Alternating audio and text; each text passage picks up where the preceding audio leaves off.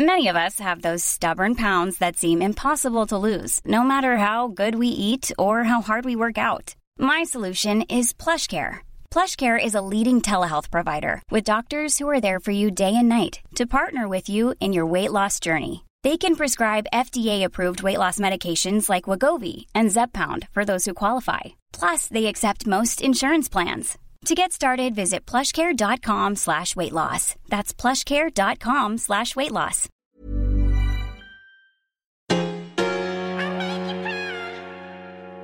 I love your podcast. This is gold. This is where it's at.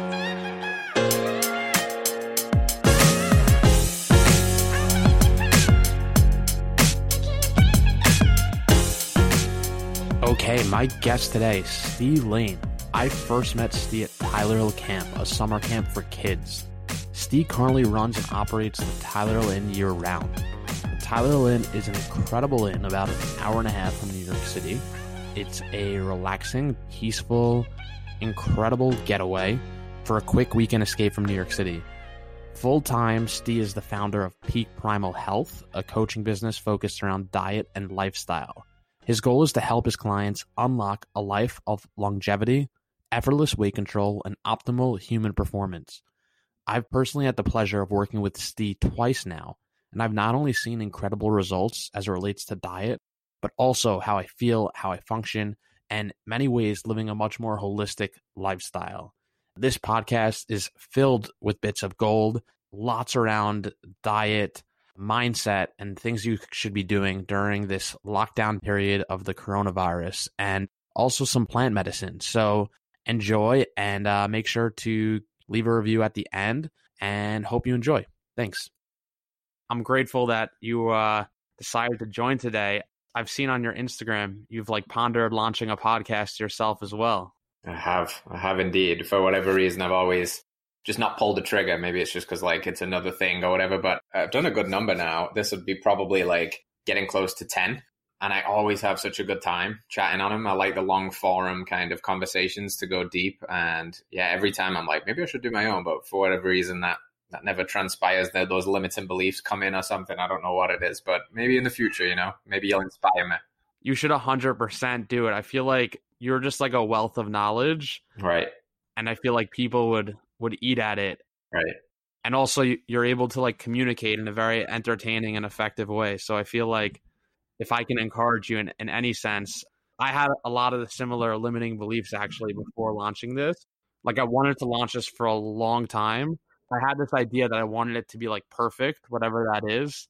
And I was I want it to be a certain way. And now I'm just I'm just going to have awesome conversations with awesome people and see where it brings me. Yeah. I love what you said about the perfectionism thing, because, we'll get into this, I'm sure, but I'm a health coach. So I just kind of, what I've really found as my passion is combining all of these facets of health to really just encourage people to really just live life on fire, step into the potential. And something that so many people go through is this perfectionism myth that holds them back and keeps them procrastinating, it's got to be perfect or I'm not going to do it. But what I've learned time and time again is the antidote to that is just taking messy action, because done is better than perfect every single time. Because if you're waiting for perfection, you don't get it done, nothing's produced. That difference between 0 and 1 is the biggest step to take. So squash the perfection and just take messy action. And it doesn't matter if it's, on crappy headphones with a crappy mic and a crappy background, just do it. And you'll tweak as you go. But don't let perfection be the thing that, holds you back from doing, the things that you want to do, essentially. Just fucking own it. Let's go. Take messy action. Time is now, right? I love that. Yeah, that's absolutely, that's my mindset certainly with this. It's just let's do it. We'll iterate. We'll see what works, what doesn't, what people listen to, what they don't, what they want to hear more of. Bingo. And I've also sort of just accepted that probably at the beginning, most of these will suck in my head. Yeah. I'm just right now, I just want to sharpen the blade and see what happens. Right. And there's also something very powerful about that too, is people really resonate with vulnerability and honesty to just say I'm new to this. I'm nervous. I'm not sure what my podcast hosting ability is in terms of the quality of conversations that I'm going to ask and things like that, but I'm going to try. People don't need this polished, thing, this finished product. What they want is real, raw, good conversation. And I think, all the other stuff you tweak as you go. That's it, really. Just, have some good conversations with some good people and see what comes of this. Yeah, absolutely. So maybe for those that are listening, maybe you could give an overview of who you are, what you do, your coaching philosophy, and let's sort of see where that brings us. Yeah, so my name is Steve Lane. I am the owner and founder of Peak Primal Health, which is, the old social media handles where I, show up and, talk about a lot of this stuff and run my coaching through. So I'm a health coach, and a health coach is exactly what it says on the tin, really. It's helping people build healthy, sustainable behaviors. So I really, specialize in helping people build lifelong habits that help them become, the best physically, emotionally, spiritually. I'm a holistic health coach. So I'm not just focused on just the exercise or just the food. It's the whole package for me. How can you align yourself in the physical body? How can you feed yourself well? How in touch with you, how in touch are you with nature? How are you moving? How are you thinking? What's your self-talk like? All of these facets really create health. So, I work with people in that respect. And, I live in Northeast Pennsylvania in the countryside these days, where I run a bed and breakfast that's kind of seasonal, very busy in the summer and not so much in the winter. So, that allows me to wear these two different hats as, the health coach for most of the year and then the bed and breakfast host for the rest of the year. So it's a fun little blend of different skills and interacting with people and just, trying to provide value in whichever way I can. Awesome. So you weren't always a health coach. So what made you decide to start, this business and I guess also start your own health journey? I remember going back when we first met, you were always fit because you were training and fighting in mixed martial arts, jiu-jitsu, but what made you want to go this direction ultimately? Yes, I definitely wasn't always in the mindset that I would be like a health coach or a personal trainer, anything like that. In fact, most of my childhood, I was quite unhealthy and I came from an unhealthy family. And it was that desperation that really became my motivation, if you will. The fact that I watched my mom have a lifelong battle with weight growing up, and I watched, family members in my family die far too young from chronic lifestyle diseases, and I'm talking like in the 40s, in the 50s, in the 60s, aunties, uncles, grandparents. Scary stuff for a kid that is watching, how, you kind of, your worth is dependent on how slim you are. That's what the messages I was receiving anyway. And your health is determined by your genetics. And that was very scary for me because I thought that we had bad genetics because everybody was fat and sick. So, it was just kind of a desperate move that I didn't want to follow suit. And that led me to, certain, reading certain books and entertaining different ideas because, like you said, I battled some of that with, just diving into sports. And at first I played rugby and then it was mixed martial arts. And I was fit in terms of like, I could perform tasks and I was a decent athlete, but I never looked like an athlete, really. I was always carrying an extra 10 or 15 pounds, no matter what I did, following all the standard advice. So I was chalking that up to my bad genetics, right? I was like, well, I can work as hard as anybody, but I'm never going to look a certain way and I'm never going to reach a certain level because I just have bad genes. And what I realized was it wasn't necessarily anything to do with my bad genes. It was the bad information I was providing my body with the way that I was eating, with the way that I was training. I was doing nothing at that time in terms of, mental work and working on mindset and things like that. So it was really understanding all of that stuff. Those were the final pieces of the puzzle that allowed me to like really step into, my potential as an athlete and as a person and really, just heal a lot of things that I'd been dealing with. And then that just became something that I became obsessed with. And I think if you're lucky enough to find something that you're passionate in to such a degree and something that you can inspire others, to learn to and to, give people the gift of health was really like just a no-brainer for me from that point. So I just naturally became a coach and a teacher. And even if I wasn't getting paid for it the first few years, I was just trying to tell anybody that wanted to listen, try this, do this. And that just naturally transpired into what I do today, which is, professionally coaching and helping, people just really just level up across the board and really actually fulfill their potential as a human being. Was there a tipping point that brought you to, okay, I'm done eating this crappy food, I'm done drinking alcohol, etc.? Was there like a tipping point where you were like, that's it, I need to take control of my health? Yeah, it started around realizing how hard it was to manage weight cuts for MMA, for competitions, jiu-jitsu competitions and fights and things like that, because, you have weight classes. So you then have to get to a certain weight and, you know, if you follow the standard advice and you're training a bunch, it's just this paradigm of eat less and move more. So it was like, okay, eat less and train more. Let's try that. Well, how does that go? Well, you're just friggin' exhausted all the time, and you're grumpy, and you're just obsessed with food. It's the only thing you can think of, because you're tracking calories and you're weighing every morsel of food. And I'm at this point like an 18-year-old kid training twice a day, 6 days a week, competing at a very, very high level, eating like 1,300 calories a day. It's terrified of fat foods because eating fat makes you fat, you know, loading up on carbs for the energy, like all of the things that I would later learn are not necessarily serving you at all. So I was burning the candle at both ends, man.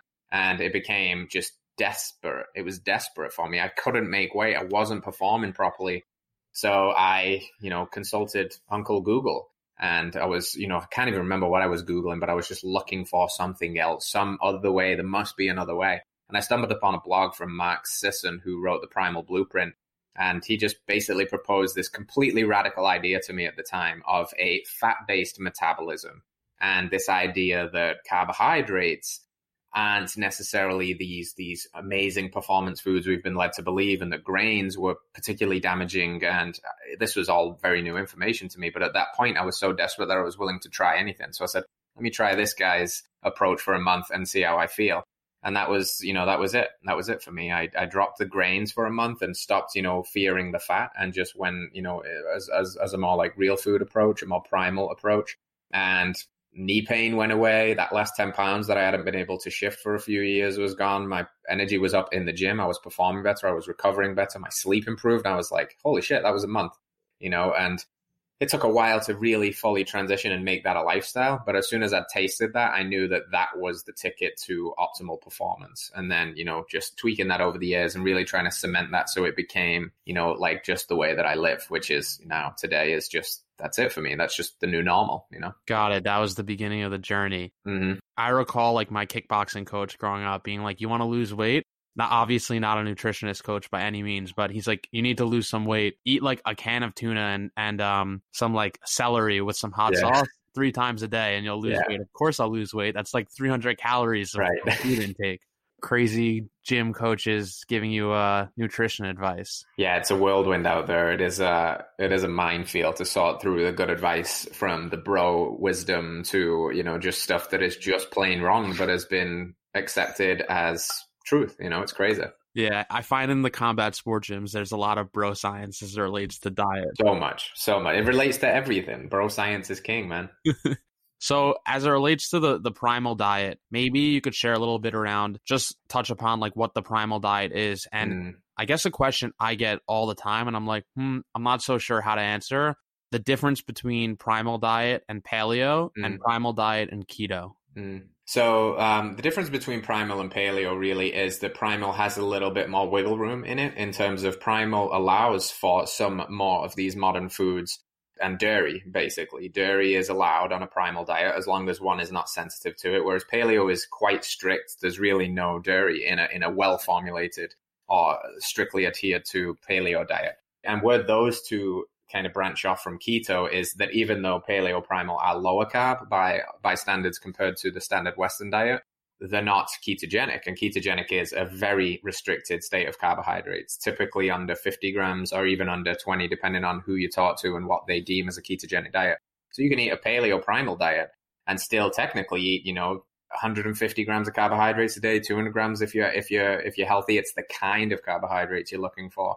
Whereas the keto diet is going after nutritional ketosis, and you can't really eat that high amount of carbohydrates unless you're incredibly metabolically flexible and be in a ketogenic state for a long, long time. So they're going after it for different reasons. But, you know, basic premise of, you know, the primal approach, which is my approach, is a real food-centric diet that kind of focuses on not too many rules, really. Like, eat when you're hungry, stop when you're full, and choose from these real food diets that are more based on evolutionary principles. Now, granted, we're not hunting gathering anymore, and we live in a very, very different time frame, but nothing really makes sense unless looked at through that lens of evolution.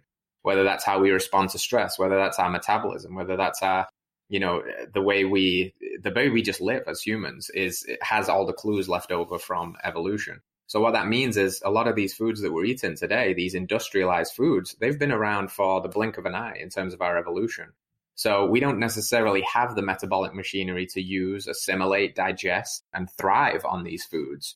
But what we do know very well is how to do that with animal-based products. We do know how to do that with roots and tubers and fruits and, later introduce vegetables to a degree and just food that we've probably been eating for the couple million years of our evolution, not food that we've been eating for the last 100 years since the Industrial Revolution, where everything comes in packages with a laundry list of ingredients and fake fats and a lot of refined sugar and grains that really took over the bulk of our intake, which we only adopted as humans to eating around 10,000 years ago. So it sounds like a long time, but if you map that out on terms of human evolution, it's only about 1% of our entire evolution where we switched predominantly to a grain-based diet. And since we did that, things have only gotten worse in terms of, our health. The size of our cranium shrunk down, bone density started to drop off, tooth decay appeared in skeletal remains for the first time. We started to get essentially sicker, shorter, fatter, and die younger from diseases that weren't really prevalent, or at least from what we know from anthropological research that didn't exist in our hunter-gatherer time, because we were eating such an amazing, diverse range of foods, seasonally appropriate, and that's really gave us this genetic code to try and adapt to this modern world. So that's like the kind of philosophical, kind of point of the paleo diet and the primal diet. Primal in a nutshell. So I worked with you twice now, and I've gone now on the deep end on living a primal lifestyle. Definitely still flex the 80-20 pretty hard, but I'd say I'm pretty much all in on the primal diet. Yeah. I'd say to the blind eye, I would love to squash a few myths, or let's call it thinking that I get pushback from others. Right. So I wanted to talk about a few topics in particular. Red meat. Sometimes people say, oh, you shouldn't eat that much red meat, or that's too much red meat. I'm curious if you could just help debunk that, or what would be your response to that? Okay, so let's start with a story of evolution first. Let's ask, what do you think humans ate for the vast majority of their evolution as the primary intake of food? Probably an entire animal. Right. These megalodons, these giant things that took a whole tribe to take it down. And we're talking thousands of pounds of meat, because first and foremost, vegetables and the introduction of vegetables, that vegetables are a man-made product. We bred species of plants to be edible. Fruits have been around much longer, but vegetables are relatively new. If you are, anybody that has kind of white Northern European ancestry, you've got snow on the ground for 4 or 5 months of the year, no vegetables are growing. The only thing that really humans are eating in those times is animal products. And we eat animal products nose to tail. At least we used to. You would take down an animal and you would eat the heart, the eyeballs, the kidney, the spleen, the liver, all of it, and then the muscle meat, and then the fur was used for a coat. So we've lost this kind of nose to tail approach to eating animal products first and foremost. So make no mistake about it, these ideas that are prevalent in today's modern society that red meat is somehow dangerous because it's carcinogenic, or it's got a lot of saturated fat or cholesterol that'll clog your arteries, they're not really based on any kind of critical thinking. They're not really taking into account, the isolation of these foods. They're looking at this blanket statement that, people who eat red meat, like burgers and things like that and lots of bacon, are more likely to die of cardiovascular disease. But what else are they eating? And what else are they doing? Is it the red meat and the cheeseburger that they're eating? Or is it the milkshake and the fries that they're also eating? Or is it the fact that they drink Pepsi and smoke cigarettes and go to the bar every weekend? Like, you can't isolate a food and then throw a blanket statement on it that it is dangerous. Something that you might find fascinating, or your listeners might find particularly fascinating, is if you eat animal products and you eat a well-formulated nose-to-tail approach where you're eating muscle meats, but you're also eating organ meats, you can get every single macro and micronutrient required in the human diet from animal products and no plant products whatsoever. If you were to go back to this idea of being a hunter-gatherer and taking down a kill and bringing it back to the tribe for the family, where you eat all of the animal and the bones get boiled for stock and everything is used, there is no such thing that exists there as like a nutritional deficiency. There's certainly no heart disease. There's no cancer in these societies. There's none of that stuff. These are diseases of modern Western living. And that should tell you a powerful picture of the nutrient density of animal products. It's the most bioavailable. It's the most nutrient dense. It's the healthiest food that we actually have on the planet. and it has been demonized, and plants have been put on a pedestal and whole grains have been put on a pedestal, but none of them can hold a candle to, the quality and available nutrition from animal-based, products like cows and ruminants, especially. So, cows, sheep, and these other large ruminants like buffalo and bison and things like this. Makes complete sense to me. I hope all those vegans out there give this one a listen. What about industrial oils and all the oils that we shouldn't be putting in our body? I see so many family members, good friends, I go over their house for like a dinner and they're cooking with those oils, and I tell them, ooh, you really shouldn't be doing that. Can you just touch upon that as well? Yeah. So I know that, when you get into the conversations in today's nutrition sphere, you're going to have, like you said, the vegans on this hand, the meat eaters on this hand. You're going to have people saying sugar is the devil. You're going to have people saying fat is the devil. In my opinion, from looking at this thing and its effects on human physiology, the most dangerous aspect of the modern human diet is these industrial seed oils, often known as vegetable oils. And that confuses people because, again, we're like, vegetables. If it's a vegetable oil, it must be healthy. It's vegetables, right? Because we've been told from day one that vegetables are the most healthy food in the world and you've got to eat them. But they're not actually oils from vegetables at all. And that's why I prefer this term of industrial seed oils. These are man-made fats. These are things like your canola oil, your corn oil, your safflower, your soybean oil, these blanket statement vegetable oils that are a blend of all of these things. These are seed oils. And these seed oils don't produce oil naturally. You go get a corn kernel and squeeze it and see how much oil you can extract out of that. These are oils that have to be treated to extract the oil. And they use, toxic solvents and very high heat. And in that process of creating these fats can become oxidized because they're very heat sensitive. And that's because they're predominantly made up of these omega-6 fatty acids, which are not heat stable. And the problem is when we ingest them after they've already been oxidized, and then we get them home, and then we cook with them and we fry with them and we heat them up to all kinds of, crazy temperatures where they break down and they become oxidative, then it is just like eating food that is straight up inflammatory for us. It drives up inflammation. It increases a process in the body called lipid peroxidation, which is just this internal rusting, this oxidation, this stress, this internal inflammation.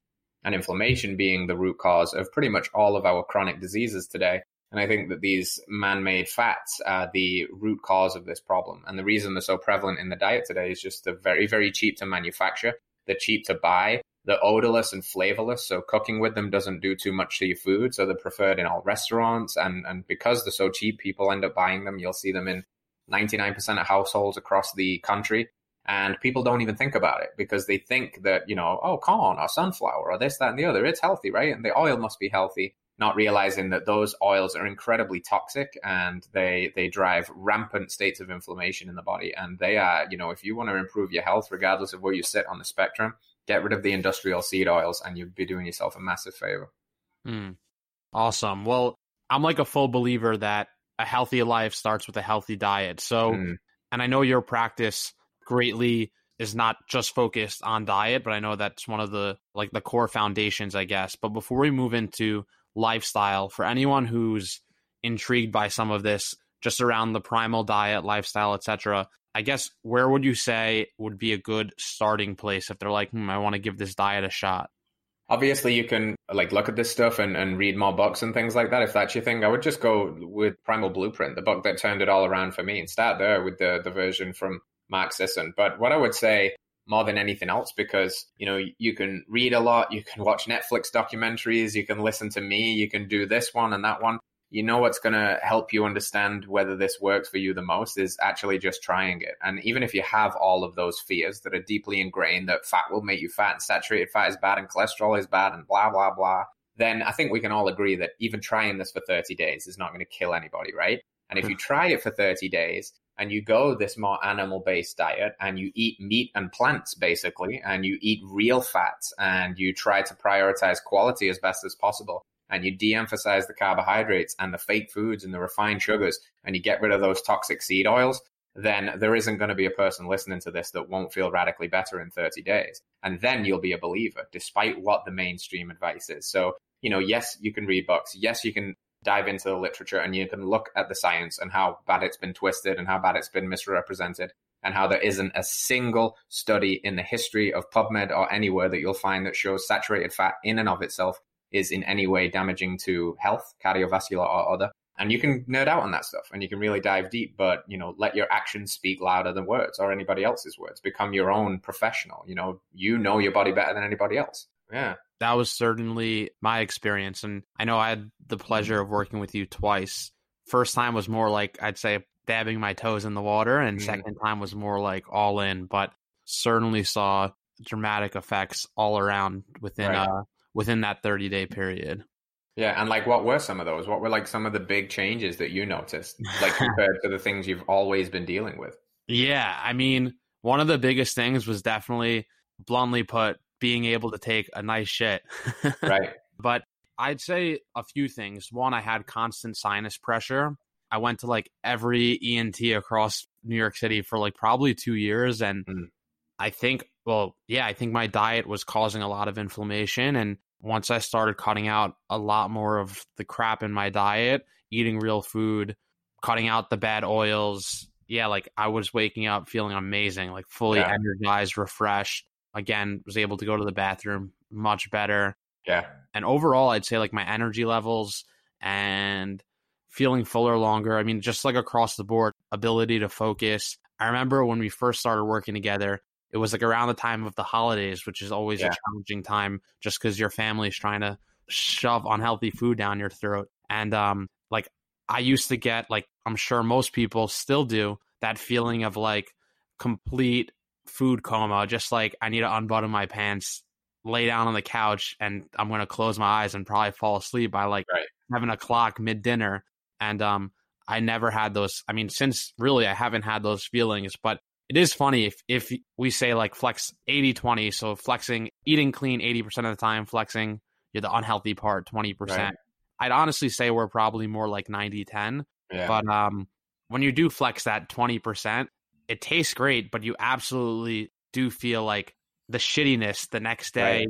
I try to eat berries or have some apple cider vinegar with water after, but maybe it's just that I'm more aware, but I definitely feel much more sensitive to when I eat something unhealthy. I feel my body instantly is telling me what the hell did you just put in my body? It's funny. I mean, I use this as sort of the driving thought behind why I constantly am trying to eat cleaner, but I was just telling someone the other day, if you have a car, you're not going to drive the same car for 30 years without making some improvements along the way.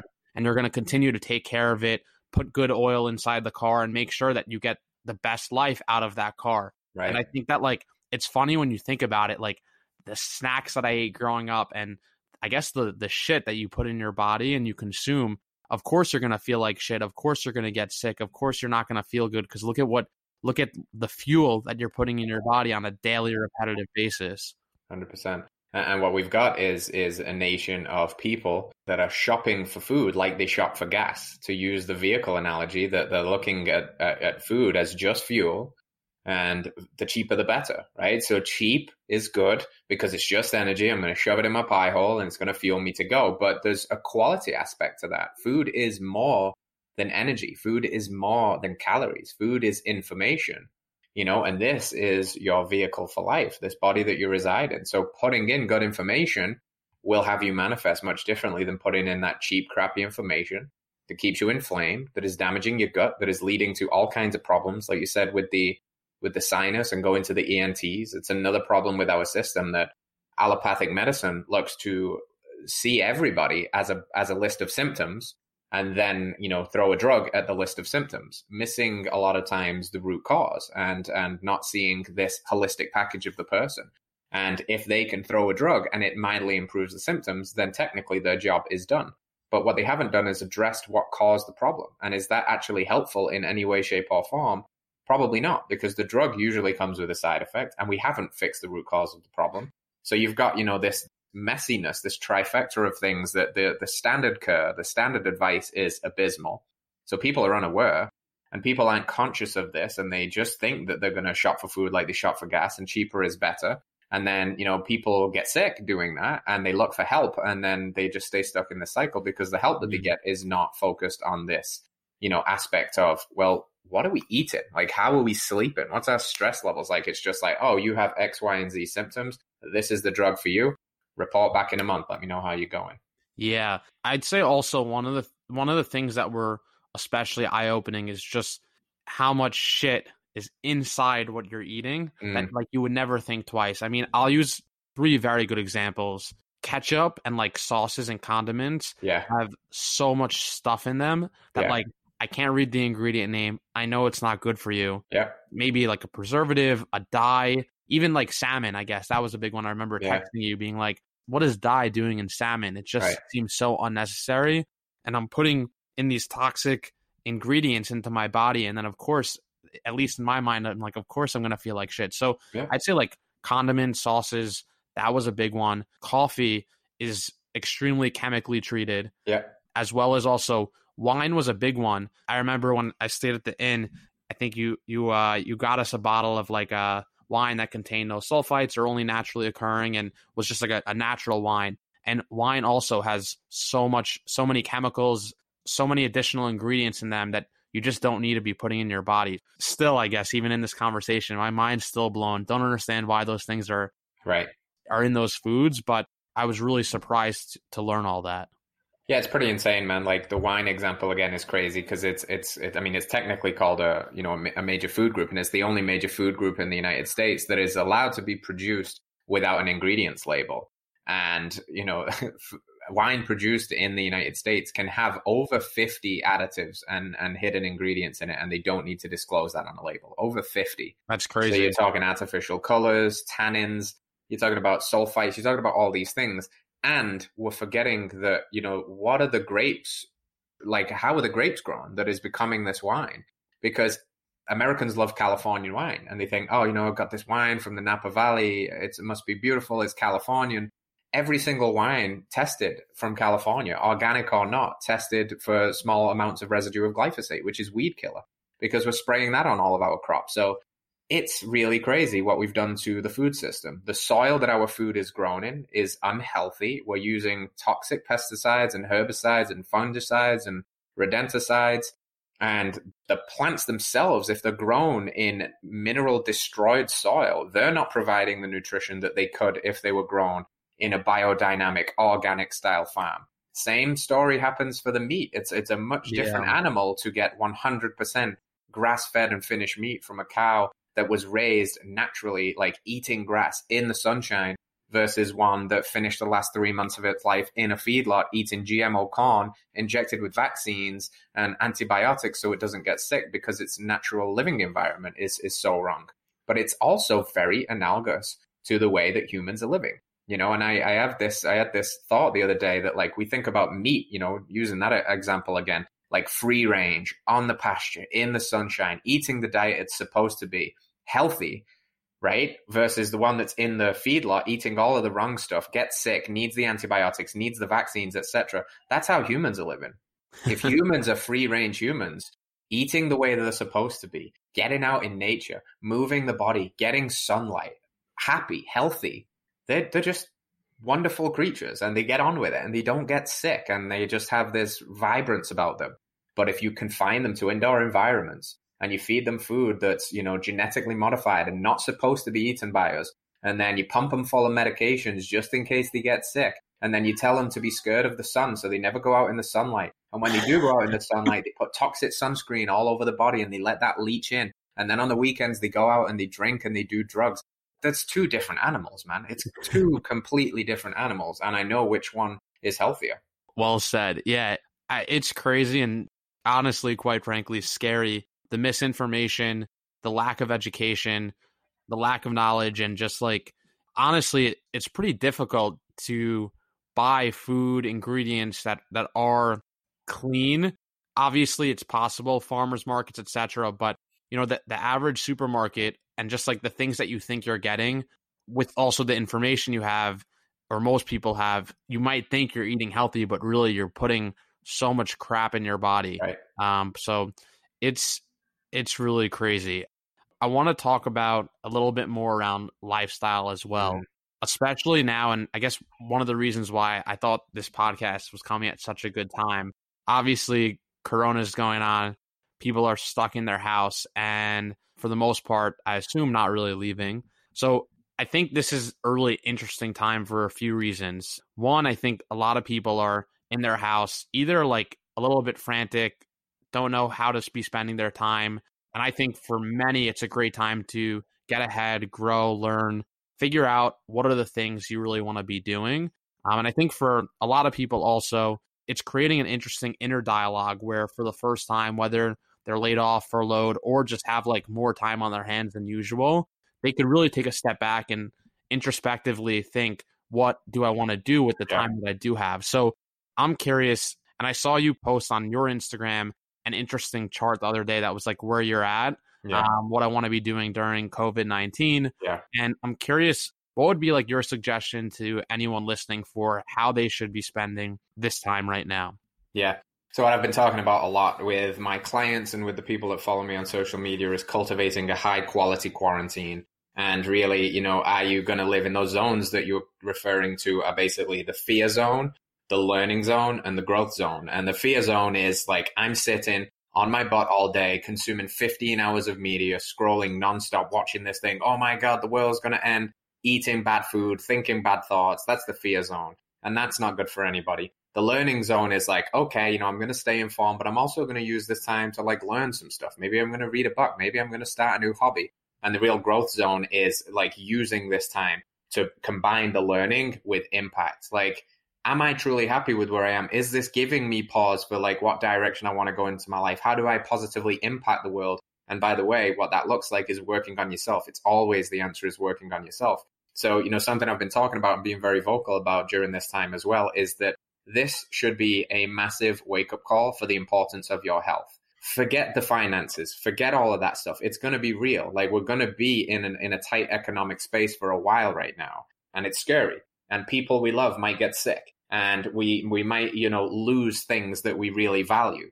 But there is not a situation in life that you will not find a benefit from being healthier. And this is a wake-up call to put health on a pedestal, to work on that, because the healthier you are, the less likely you are to be impacted by something like this. We're looking at deaths and death rates and going down that kind of route and looking how serious this can get in terms of morbidities. They're all comorbidities. You know, these are things that people are getting sick with COVID because they're already sick. They're immune compromised. They're suffering from metabolic syndrome. They're overweight, diabetic. They've got, you know, pre-existing conditions like hypertension and bad cholesterol. Like, this is a real wake-up call. And I think if we miss the opportunity in the wake of this to not have this conversation about health, then we're really missing the boat here, because what is happening and what I see happening is experts are running round and round in circles on projection models and things that really aren't providing value. You know, this doctor saying, you know, you must sanitize your Amazon boxes. This one saying, no, you know, this is more important. Social distancing, all of this stuff, we're talking round and round in circles about it. Nobody is having the conversation that maybe we should actually just be doing something that will radically start impacting us right now, which is, you know, focusing on our health and talking about how important diet is in that equation, and talking about how important it is to start a mindset practice and really manage your stress and really, you know, get off the media and get off the news, and you look to use this time to make yourself healthier, because there's no doubt about it. If something like this happens again, or a second wave comes and all of these ifs, ands, or buts, you're going to be better off the healthier you are. That's a fact, and no one can argue with that. So why talk around and round and round in these circles on things that we really don't know the answer to, and all these what ifs and these, you know, hypotheticals, when we do know how to encourage people to be healthier, and we can start there and we can give that message. And if we started and these news media outlets were covering something like that, we could change hundreds of millions of American lives right now, because you've got, you know, 3/4 of the nation insulin resistant and pre-diabetic, and they don't even know it. And 7 out of every 10 deaths is a chronic disease.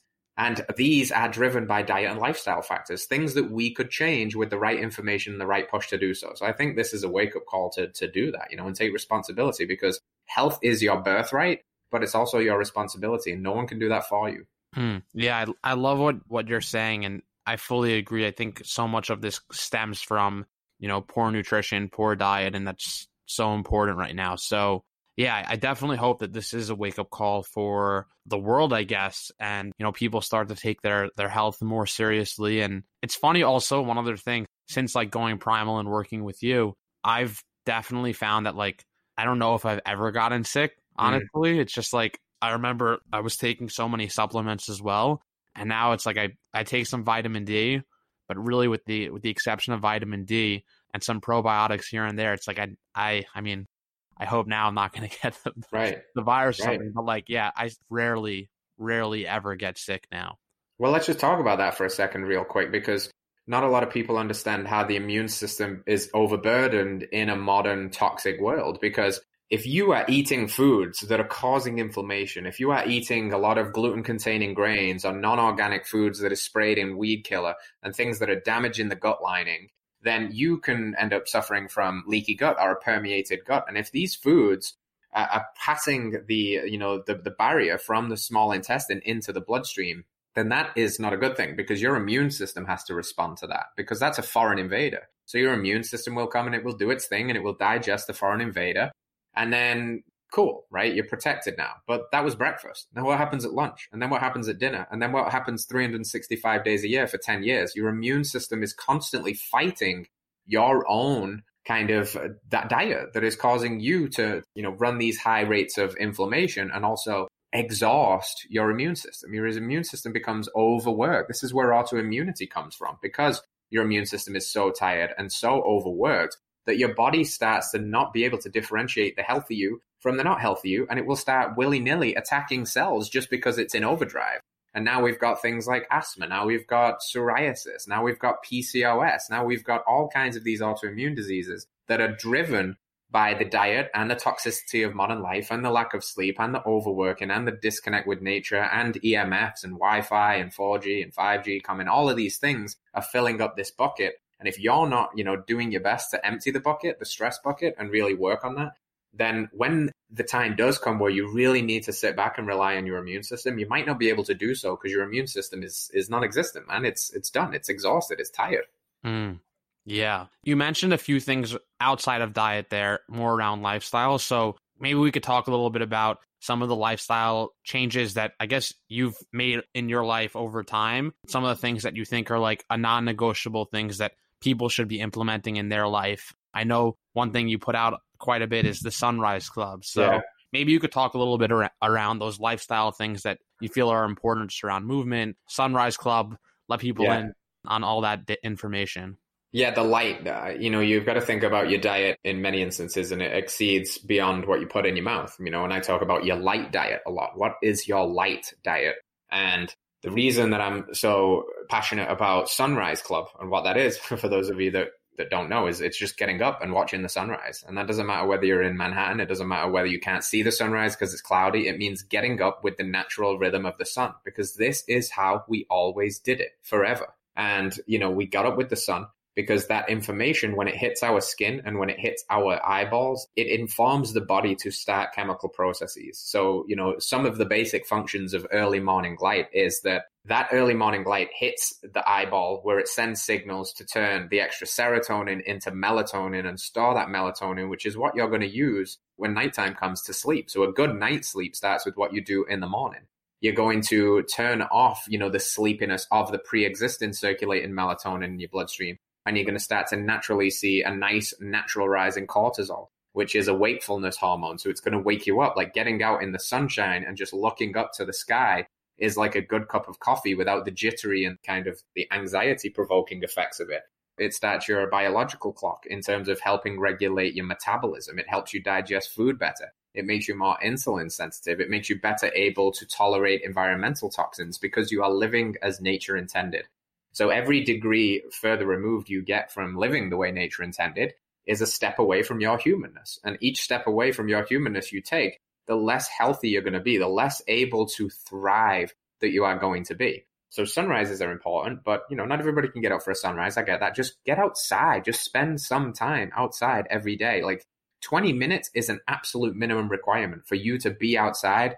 Just doing whatever you do outside. It doesn't matter. Go drink a cup of coffee outside. Go read a book outside. Yes, even if it's cloudy. Yes, even if it's raining, because you need that information. The light information we get when we're inside and we're under, energy efficient bulbs and LED lights, and the light that we're getting in our eyeballs all day is from computer screens and iPhones and smart TVs. That is not natural light. Your light diet sucks, and it's informing your body terribly. It's telling your body, because these are non-native light signals that are not found anywhere in nature, these intensities of light, your body doesn't know what the hell to do with them. And the problem here is many people do that into the night. You know, they Netflix and chill. They're watching, 6 episodes of a show back to back long after the sun has gone down. So what's the information your body's receiving here? Because the light that's going in the eyeballs is telling your body that it's like 2:00 in the afternoon. Do you think if the information your body's receiving that says it's 2:00 in the afternoon is going to allow you to down-regulate and cool your core temperature and get that melatonin flowing to get you ready for sleep? Hell no. It's keeping you tired but wired, jacked up on stress hormones. Now your head hits the pillow. You might be able to sleep, but you're really passing out from exhaustion. You're not easing into a restful night of sleep. Or your head might hit the pillow, and that's when your monkey mind starts to go, right, da-da-da-da-da-da, and it takes you an hour to get to sleep, and you're sitting there just trying to, quiet the mind so you can find that peace of restful sleep. But you can't, because your body has been receiving all of the wrong information. So you've got bad food, you've got bad light, maybe your movement sucks, I'm sitting on the floor for this, we've been talking now for almost an hour, and I've been sat on the floor, cross-legged, moving my position, chairs, and these comfortable couches and all of these things that we have come so reliant on. They're not the way we evolved. We evolved on the ground, sitting in squat, moving a lot. Now we move so little that we have to buy it. We buy our movement. We buy gym memberships so we can go and create this antidote, because we spend, 15 hours a day sitting on our asses, eating junk food, taking in junk media with junk lights. And now we've got to do something. It's crazy to me, because again, it's another step away from that humanness. So move more, get more natural light, eat food that is meant for humans, behave like a human, interact with people. There's so many facets to this, but I think, food, light, movement is 3 of the fundamental pillars for sure. We're going to set a lot of people in a frenzy or in a panic after they're listening to this. They're going to be like, oh, shit, I'm doing everything wrong. That's how I feel. It's like, I got diet. Now I'm looking above me, and I'm like, what light bulbs are above me? Well, you see, right? I mean, if you see a video clip from this, you'll notice there's a red hue to my screen. And that's because I have these red bulbs in the background over there, because I've switched out the bulbs in my house. These red lights balance the harsh blues from computer screens and things like that. And, after sundown, I wear those goofy orange-looking glasses that block the blue light. Like, these are all things to do with managing your health, managing your cellular health, managing your mitochondria, keeping that delicate melatonin that you create. These are all very, very important things. And you don't have to be perfect about them, but becoming aware of them is huge. If you notice that you spend 8 hours a day under these like LED strip lights, I mean, can you make a simple switch? Can you go back to an incandescent bulb that's a slightly warmer orange that is more like the light you would experience outside, not this like blinding blue light that flickers? And you'll see something quite crazy, which you won't realize because your naked eye can't see it. But if you go around your house with your phone in the slow motion mode and you video your lights, look to see if they're flickering in the slow motion, and you'll see they're going and they're turning on and off. They're flickering thousands of flickers a second. And this is very confusing for your eyes to pick up, and it's not good light environment, and it's causing a lot of, cellular damage. You're a health freak, and I love it. I really hope, people who listen to this, you're just a wealth of knowledge. So I hope people take advantage of this, and especially during this time, as you mentioned, I hope this is a wake-up call to people to take their health more seriously. I'm curious, shifting topics, if plant medicine is something you're willing to chat about for a bit. Oh, yeah. Big time. Love plant medicine. So maybe you could, share a little bit about your journey, I guess, like how you ended up learning more and I guess starting to take plant medicine, if that's the right terminology. I'm personally very intrigued by all that. Right. Yeah. So I've got, there's so much to say on this topic because a lot of people have experienced psychedelic drugs in a non-ceremonial setting. So maybe they've taken mushrooms and gone to a concert with friends, or, they've taken LSD in their youth or whatever. But those aren't the experiences I'm talking about. Those aren't experiences that I ever even had because they never called to me. When we say plant medicine, I'm talking about using the plant in shamanic setting, in ceremonial setting with intention, with a willingness to go in and do the work in a safe container. And that's much, much different than taking recreationally to try and have a good time. You're going in to really expose layers of yourself that are really important to do the work. So my journeys have been with high-dose psilocybin mushrooms under the guidance of a shaman up here in upstate New York, in a container that, is designed exactly for this work. So you can feel safe and relaxed. And it's guided the entire evening by the Icaros. And the Icaros are songs from the Amazon that are played on a variety of different instruments, from flutes to shakanas to rattles to bells to cymbals to even good old music from Spotify for, the more modern shamans these days. And the journey, which it is one of going inwards, which is one of ego dissolution. This idea that, you can take these medicines to get to basically have, in one night, what a lot of people would call 10 years worth of therapy, to really see your shadows, to really see the things that are holding you back, to really see plain as day the ways you may be sabotaging yourself, the childhood trauma that you never dealt with. And that doesn't just mean physical. It might be emotional. It might be something you're clinging on to. The one time somebody said something mean to you in school, or the heartbreak that you had when the girl cheated on you, whatever these things are that you're still carrying around and you don't even realize that they're shaping your world. The plant medicines are a way to go into that and heal an enormous amount of what we carry around with us that we haven't fully healed. And, you get to experience something that is quite ineffable and something that is hard to put into words, because you can't really talk about it in this vision of the 3D world that we have, because it's more than that. It's an out-of-body experience. Quite literally, you will leave your body and you will be in a different energetic realm that is not you. It is not Danny in this bag of skin. It is your soul or your higher consciousness, whatever word you feel comfortable with. And from that place, you will be able to see a great many things from your own personal trials and tribulations. You will maybe be able to connect to other people that maybe are not with us anymore. Maybe, the spirit of the plants and the spirit of Mother Nature herself. You'll be able to convene with God. God, not in necessary, terms of a white bearded man in the sky, but the energy of all connected living things, Gaia. It's a remarkable tool, but it really has to be sourced appropriately and used with reverence and respect in a setting. And it's not, don't go buy mushrooms and do these in your apartment with friends. Seek out a medicine man, seek out a shaman, set intentions, think about what you want to get from this work, and be willing to show up, do the work. These are ceremonies, but they are not easy. I have had ceremonies where I have been beaten down and stripped raw and wide open. And I've also had ceremonies where I've spent, 6 hours with what can only be described as God. And it was the most beautiful, wonderful experience of my life. So there's the whole gamut of experience, and you've just got to be willing to face whatever comes up. So I know it's totally different from like meditating or doing things, trying to practice something that's more like an introspective practice. And I'm assuming you already had like meditation practice or things of that nature that you were already doing that were very inward facing. So I guess what made you want to take the leap and give plant medicine a shot? Yeah, it was really to get to open the doors that I wasn't getting to fast enough through these other modes of inquiry. So meditation has been incredibly powerful for me. Journaling, contemplation, all of these modalities have been, just life-changing in many senses. But there's always something there. There's always that, that innermost cave that we ask her to enter, that thing that we need to push. And the medicine doesn't give you what you want. It gives you what you need. So you can be as introspective as you want, but there's deep, deep, deep layers of the psyche and the archetypes and the collective unconscious that is very hard to tap into unless you have meditated for 20, 30, a lifetime of years.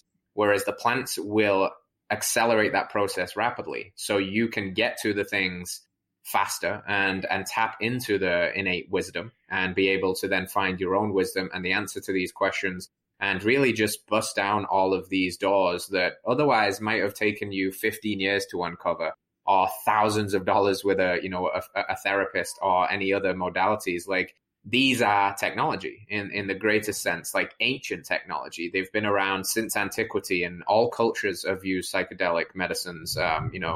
Unpopular opinion here, but they're probably also the birth of all modern religions, which we now know. So there's a lot going on there, but these are a portal into, a great amount of growth. Were you scared before you Terrified. What were you scared of in particular? Terrified of what I might learn about myself, terrified of the things that maybe I knew deep down subconsciously were parts of myself that I felt not very good, like ugly, painful, facing past things that I'm maybe not too pleased about. Also the fear of not knowing what that experience is like, the fear of purging, being sick, because the medicine can sometimes make you purge, la purga, and that could be poop or puke, because it's cleansing you internally. For me, it would definitely be poop. Well, not now, you're primal. Were you scared that like you wouldn't come out of that state, or is that just like not even a thing? No, that's not even a thing. I mean, I guess if you're not well read on the topic, that's a natural concern. You'd think like, what about psychosis? What if I have a mental break and I never come back? I mean, it's never really happened. There's never been a person, die of mushrooms, like, and that's what I'm talking about here, like mushrooms and, peyote cactus and ayahuasca and these kind of things, these natural medicines, they have inbuilt safety mechanisms that if you take too much, then guess what? You're just going to puke. Nobody's ever died from taking too many mushrooms. It's not the same as, getting a pill and getting a bad batch and, having a horrific incident. So, these not only have their own innate wisdom and technology inbuilt into them, they protect the user and make sure that that's appropriate. I had a trust. I had a trust in the medicine and in the guide that was never a real possibility for me. And, I've since done, several journeys and just read so much about the history of that. The only thing that happens is you come back with, a lot more insight and a lot more spirituality and a lot more connectedness, which I think the world needs now more than ever. Is it true you do consume it in excess to reach the state you're trying to, or not necessarily? Well, it depends who you ask. There's different schools of thought, and I guess it depends who you work with and where you're willing to go. But there seems to be a certain amount required for this ego dissolution to happen, this ego death, for you to really get tapped in. Otherwise, it's a microdose, right? And you've got a bunch of people running around New York City and Silicon Valley microdosing every day, where they're taking 0.1 of a gram, and they're just tapping into really steady but like creative realms. It's much different to take 3 grams or 5 grams. These are kind of just going to blow the lid off. These are, once they're in, and you just got to surrender to it. So there's a resistance sometimes to be unwilling to, open the door because you feel the medicine coming on strong, but you're scared of where that's taking you. And the goal is to just surrender, to just go. When you get this opportunity to go through this door in the medicine, do you take it or do you say no? And that's when you'll have a bad trip. That's when you'll have a bad experience, is when you're unwilling to go and face the thing that you're being offered to face. If you just ride with it, you're going to have this profound experience that is going to show you exactly what you need to be shown at that time. That makes sense. So the first time you did it, can you just take us through like what that looked like? The first time I did it, so there was a lot more nerves and things like that because it was just my first time and it was unknown. I didn't have a well-developed relationship with the guide at this point, whose name is Guillaume. So it was just brand new. So, the first thing you do, you arrive like 4 hours before you even take the medicine to get used to the space. And you're sitting on a cushion the whole night. So by the time you even take the medicine, you're getting quite uncomfortable. Your back's a little bit achy. Your knees, you feel like you want to stretch.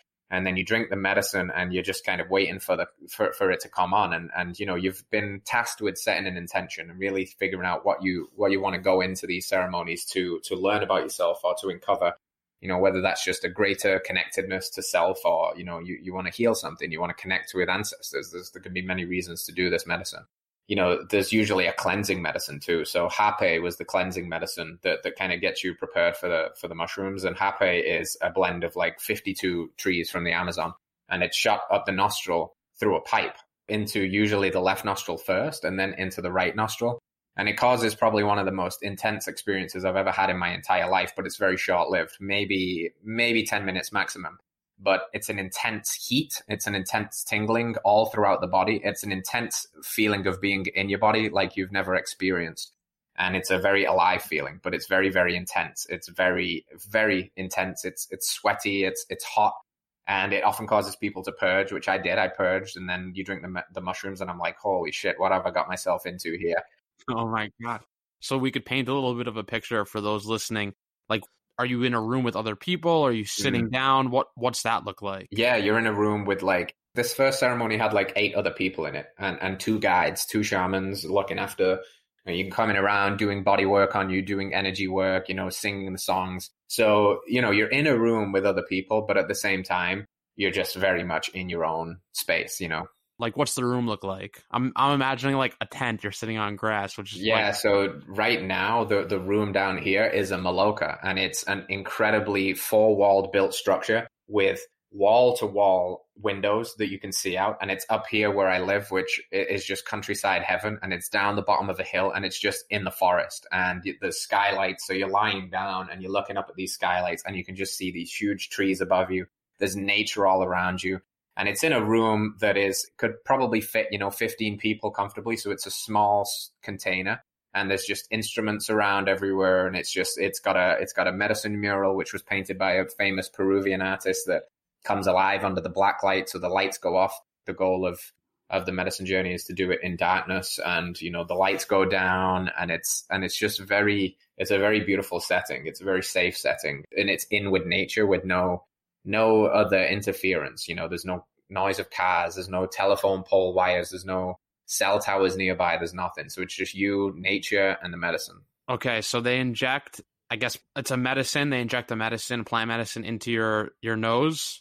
The hape is shot through a pipe, like okay. The shaman administers it. Okay, yeah. So they do that, you have this intense sensation. At that point, you're not hallucinating or seeing anything. No, it's not necessarily hallucinogenic. It's just very, very intense. And the psychedelic, mushrooms are really what start the hallucinations and, the visions. Then they give you the drink. Yeah. And I guess with that, it's one time and then you're done, or you're drinking it throughout? It's prepared with like sacred cacao, and then you drink and you chew the mushrooms and you eat it. And then at various points, like 2 more times, typically during the night, the shaman will ask you, do you want more? Do you want to go deeper? Because that first dose is probably around, 3 grams or so. And if you say yes, then it'll be another gram. And if you say yes, and maybe another gram. So maybe now you're up at like 5 grams and you're really, really deep in the medicine. And you can say no, of course. That's completely up to you. It depends on where you're at. And do you have a trust that you need to go deeper? Or are you completely okay with where you're at? And you just kind of keep ratcheting it up if you want to. But, you basically drink, and within a half an hour, the stuff starts to happen. The connectedness to your body, the feelings, the visions, the sights, the sounds, the trip begins, so to speak. And I'm assuming it continues to build slowly, or it hits you like a brick wall? It continues to build slowly, and there's usually like an apex, like a culmination, the big thing, and then it's the gradual come down. It's like it's a journey, it's a journey, the climb of the mountain, the peak of the mountain, and then the descent back down. How many hours are you in this setting for? A long time, like 8. You do it overnight, or you start? Yeah, you do it overnight. So you don't sleep? No, you don't sleep until you typically will finish your ceremony at like 4 or 5 a.m. and then you'll nap for a couple of hours, and then you'll have a sharing circle afterwards, and you'll integrate, and you'll sleep and journal and then talk with the circle about some of the things that came up for you, and just trying to make sense of it a little bit, because it was, for most people, it's often the most profound event of the life to date, and usually that consists throughout the rest of their life. So. And I'm just curious, is anyone there going to like a complete panic? I've been in a ceremony or two where somebody's been having a really hard time. They've been working through stuff, and that might have deep, painful sobbing or some, panic and screaming and things like this. But that's why there's guides, and that's why there's shamans to let those people know that they're safe. And what they're really doing when they're doing those things is processing and healing, and they're reliving something so that they can work past it. And I've been incredibly emotional in ceremony too, and in really hard places. But while I was there, I was doing the healing that was necessary for me. So it's just having the trust in the guide. You need a really good guide, because you're calling a lot of energy into that room. If you've got 10 people, there's a lot of energy in that room, and you have to have a well-versed and experienced shaman that can basically monitor that energy. And what the shaman means, at least from ancient cultures, is he who walks between worlds. So a shaman is somebody that can have one foot in this world and another foot in the ethereal, and be able to really manage that and maybe keep the energy protected and help keep everybody safe while they do their own work. It's so interesting. I personally have a pretty big interest in this, but definitely I'm sure you could sense a bit of fear. Just not even what if you don't come out of it, just it sounds like you go through hell. I don't think I'm as scared as the process. I think what I fear the most is not necessarily getting sick, even just like out of control, I guess, in some regards. I don't know if that makes sense. That's like what comes to mind for me. It does. It makes total sense. And it's funny because that's usually the biggest reservation for people. Like, I don't want to lose control. But if you examine that thought of this fear of losing control, what you actually realize is this fear of losing control means that you're not in control at all, because you're ruled by your fears and you rule by your insecurities and you rule by this unwillingness to relinquish that control. So internally you say, well, I'm in control and I like to be in control of myself and my faculties, and I'll never put myself in that situation. But you're not really in control then, are you? To be able to show up vulnerably and bravely to relinquish that control, and to quote Joseph Campbell, and this is really what a ceremony is the hero's journey encapsulated into one night, going through all of these steps. And the culmination of the event being that cave you fear to enter has the treasure you most need. So whether that's internally and proverbially, or just this act of showing up and relinquishing control, that's where you get to go and slay the dragon that is guarding this treasure that you now get to get and bring back to life. Now you get to return from the ordeal with your own medicine, and you get to share that with other people, because you won't be the same person after a ceremony, and you'll be better in every single way. And when you're better, you're going to be better for those relationships. You're going to be better for those people you wish to serve. You're going to be better emotionally, spiritually, professionally. And that's really, are you willing to enter that cave? And are you willing to do that? Because it is scary. If you're going to go into a cave and slay a dragon, I bet you're going to have some fear, right? But the fastest way to grow is to go and do that. And that's and what lies on the other side of that is the ultimate source of growth and reward.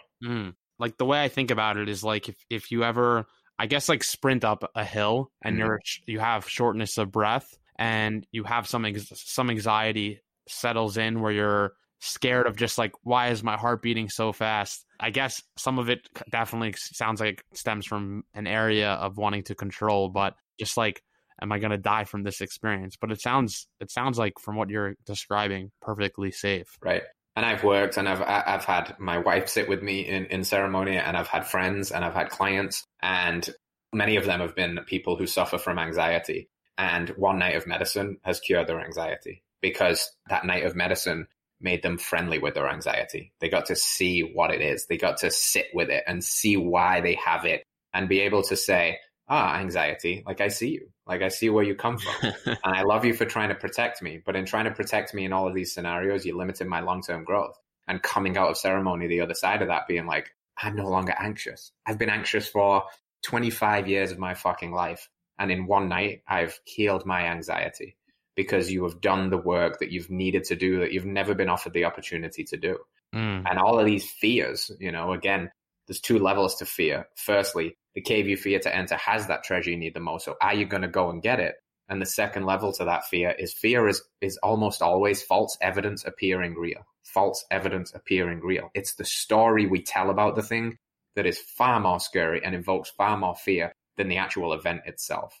Every time we've had fear and we've built up this elaborate story of how it can all go wrong and how this is so scary and this, that, and the other, when we've actually done it and we've conquered it, we look back and we go, I don't know what I was so worried about. It's the same thing with this. That fear is usually just anxiety.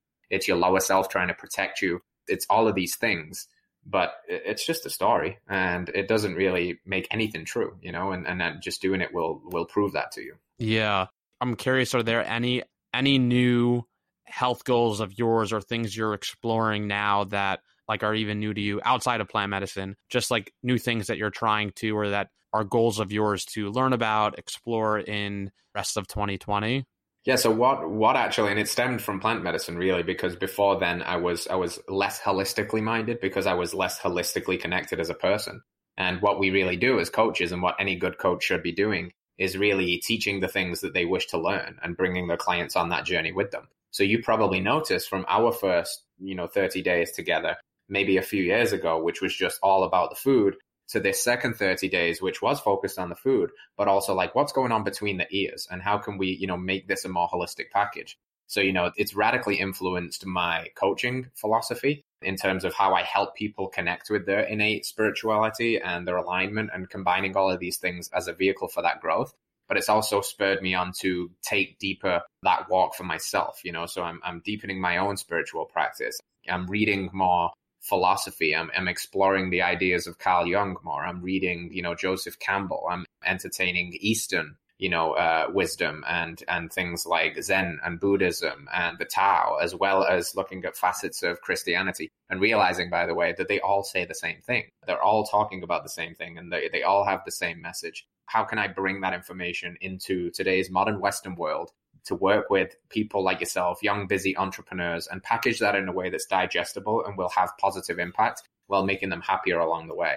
So some things that I'm interested in is just how to embody that and deliver that more specifically, and also how to really step in and own my role as a coach for men who really need that mentorship in today's world, because I believe that there is this attack on masculinity, and it's coming from the social justice warriors, and it's coming from this innate belief that men are indoctrinated into, which is masculinity is bad, masculinity is toxic. All of these ideas that, our innate power, which is our true masculinity, is somehow not good, and it's depolarizing and emasculating men.